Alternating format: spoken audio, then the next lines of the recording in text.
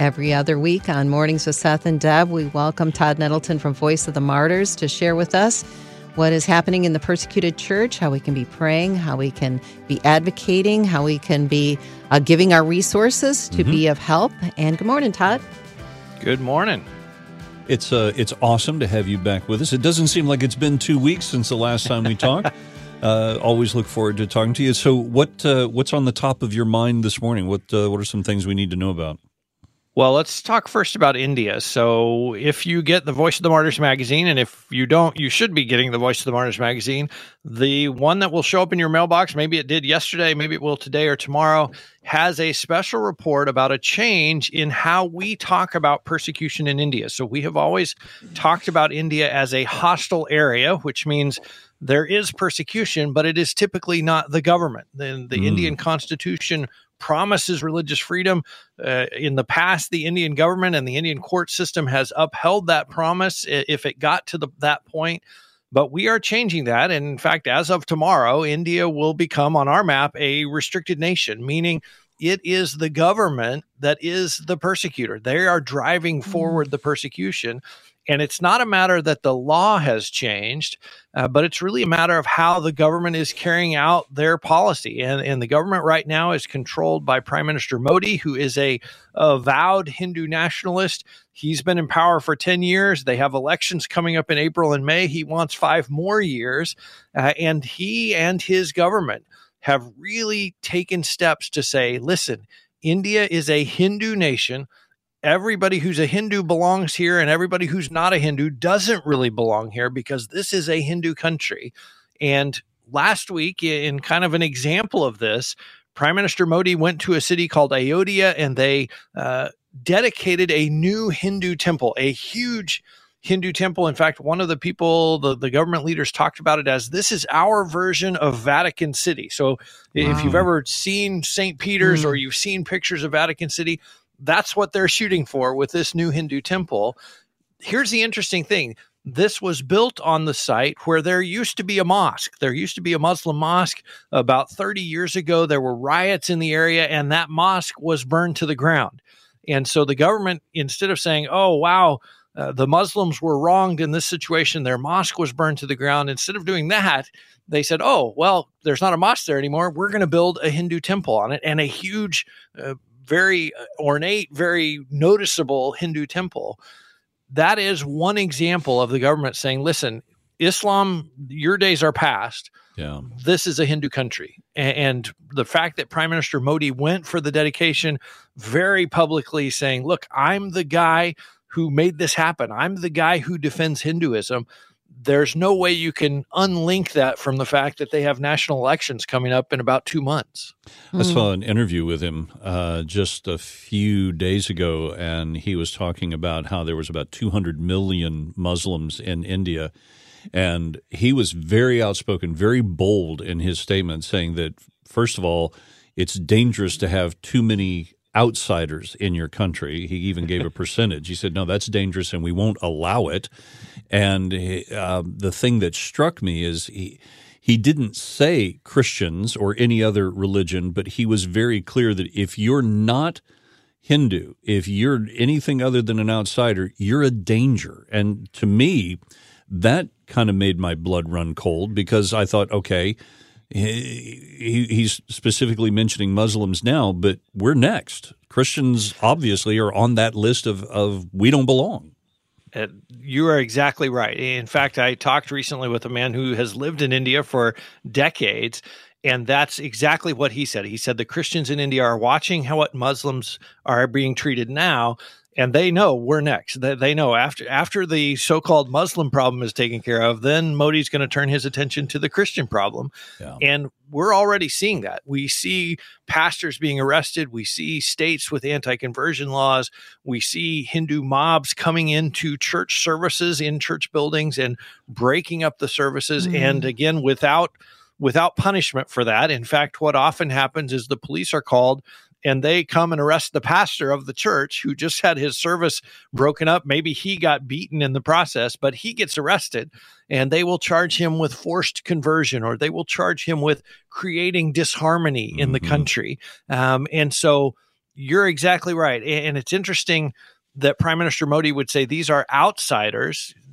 Most of them were born in India, like Right. they've lived there their whole lives, but they're Right. outsiders because they're not Hindus. Right. And this is actually a cautionary tale, I think, for nationalism and the way that this can really grow into a situation where we have this kind of attitude toward those who believe differently than us. The very definition of religious freedom is that people have a choice. Mm-hmm. It is exactly right. Mm-hmm. And, like you say, it does kind of, when you hear some of the things that are being said, there are leaders in the government who have talked about India literally being Hindu soil, like literally the soil that we're standing on is Hindu soil and anything else doesn't belong here. You're exactly right. When we start to look at others as outsiders and as people who don't belong and as people who should leave, and then when you add, sort of government power to that philosophy, it does become scary very quickly. Mm. Well, definitely a matter for prayer and for the Christians and believers there, as India has a strong history of Christian belief in their nation. Yeah, it is an important thing to pray for. And again, we mentioned this before, national elections coming up in April and May. Prime Minister Modi running for 5 more years. This friend that I talked to who has lived there said there's almost no chance he loses. Like it would be a miracle if he's not the prime minister for 5 more years. But let's pray into this situation. There's a lot of potential for violence in the next couple of months leading up to the elections. Let's definitely be in prayer for our brothers and sisters in India.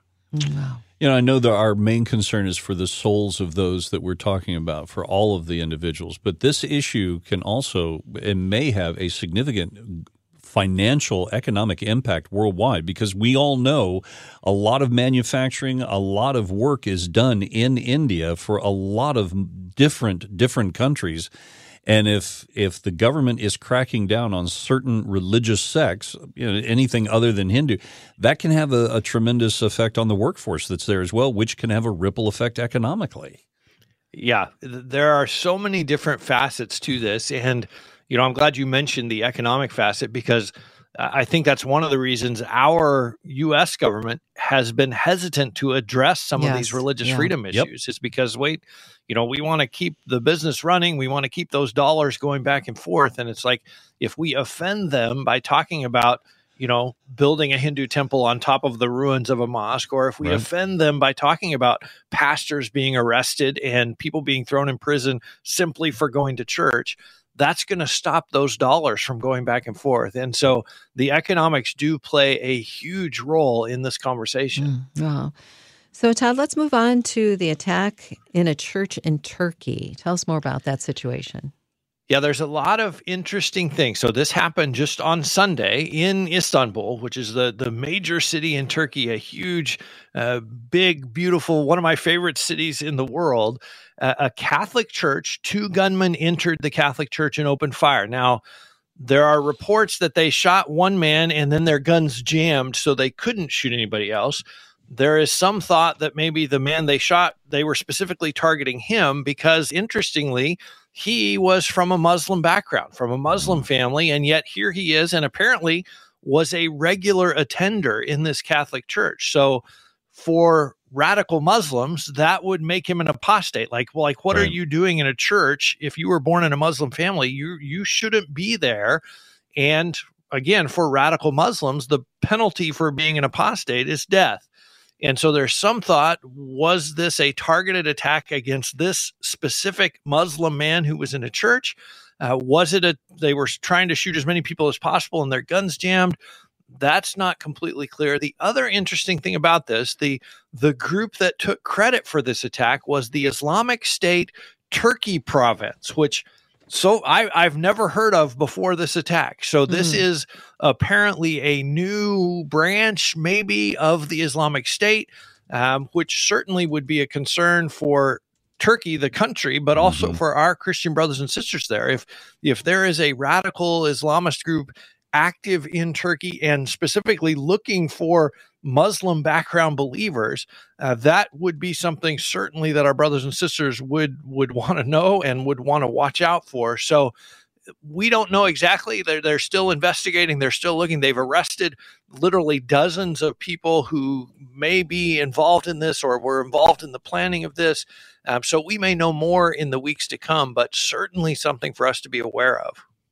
One of the things that occurs to me is that individuals that are victims of this kind of persecution, the violence, even just emotional abuse that happens, this can have long-lasting effect. How do people who have experienced this kind of trauma, this kind of persecution, how do they deal with it later on in life? It can follow you around for the rest of your life. And I'm glad you brought this up, because we're going to start a conversation this weekend on Voice of the Martyrs Radio with a guy we call Brother Philip, who is a trained trauma recovery person. He actually got his training and his initial experience in the prison system in the United States. He is now turning that experience to help persecuted Christians, specifically in West Africa. And we're going to talk about this. One of the things he said, he spoke in our chapel at Voice of the Martyrs. One of the things he said, I think I will always remember. He said, when you are traumatized, if you don't deal with that trauma, it is always like it happened yesterday.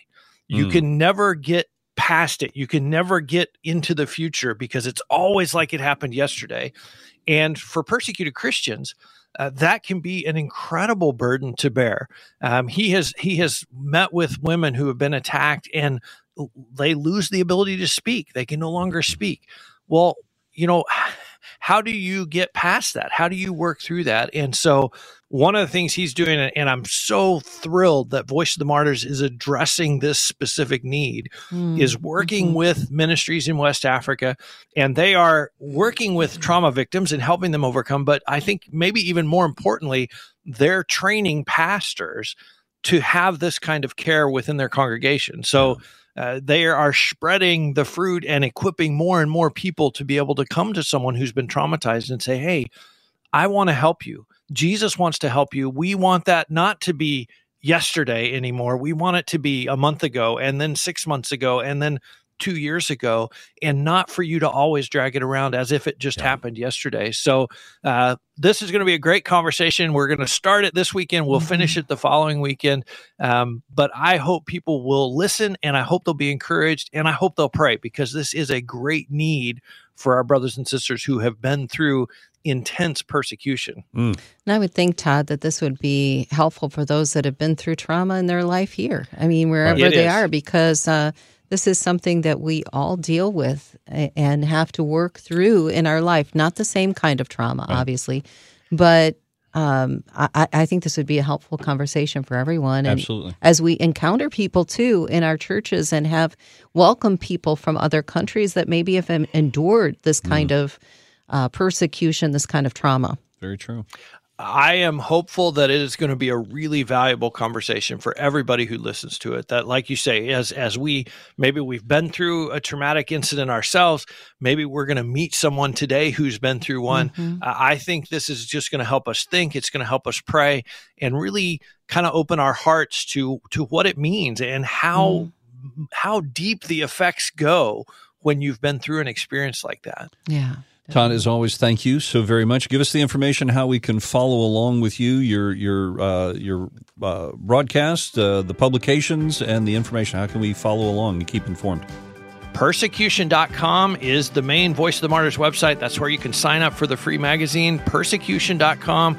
We also have vomradio.net if you want to catch the radio show this weekend, as well as will be broadcast right here.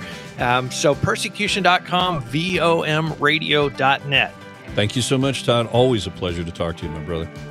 You're welcome.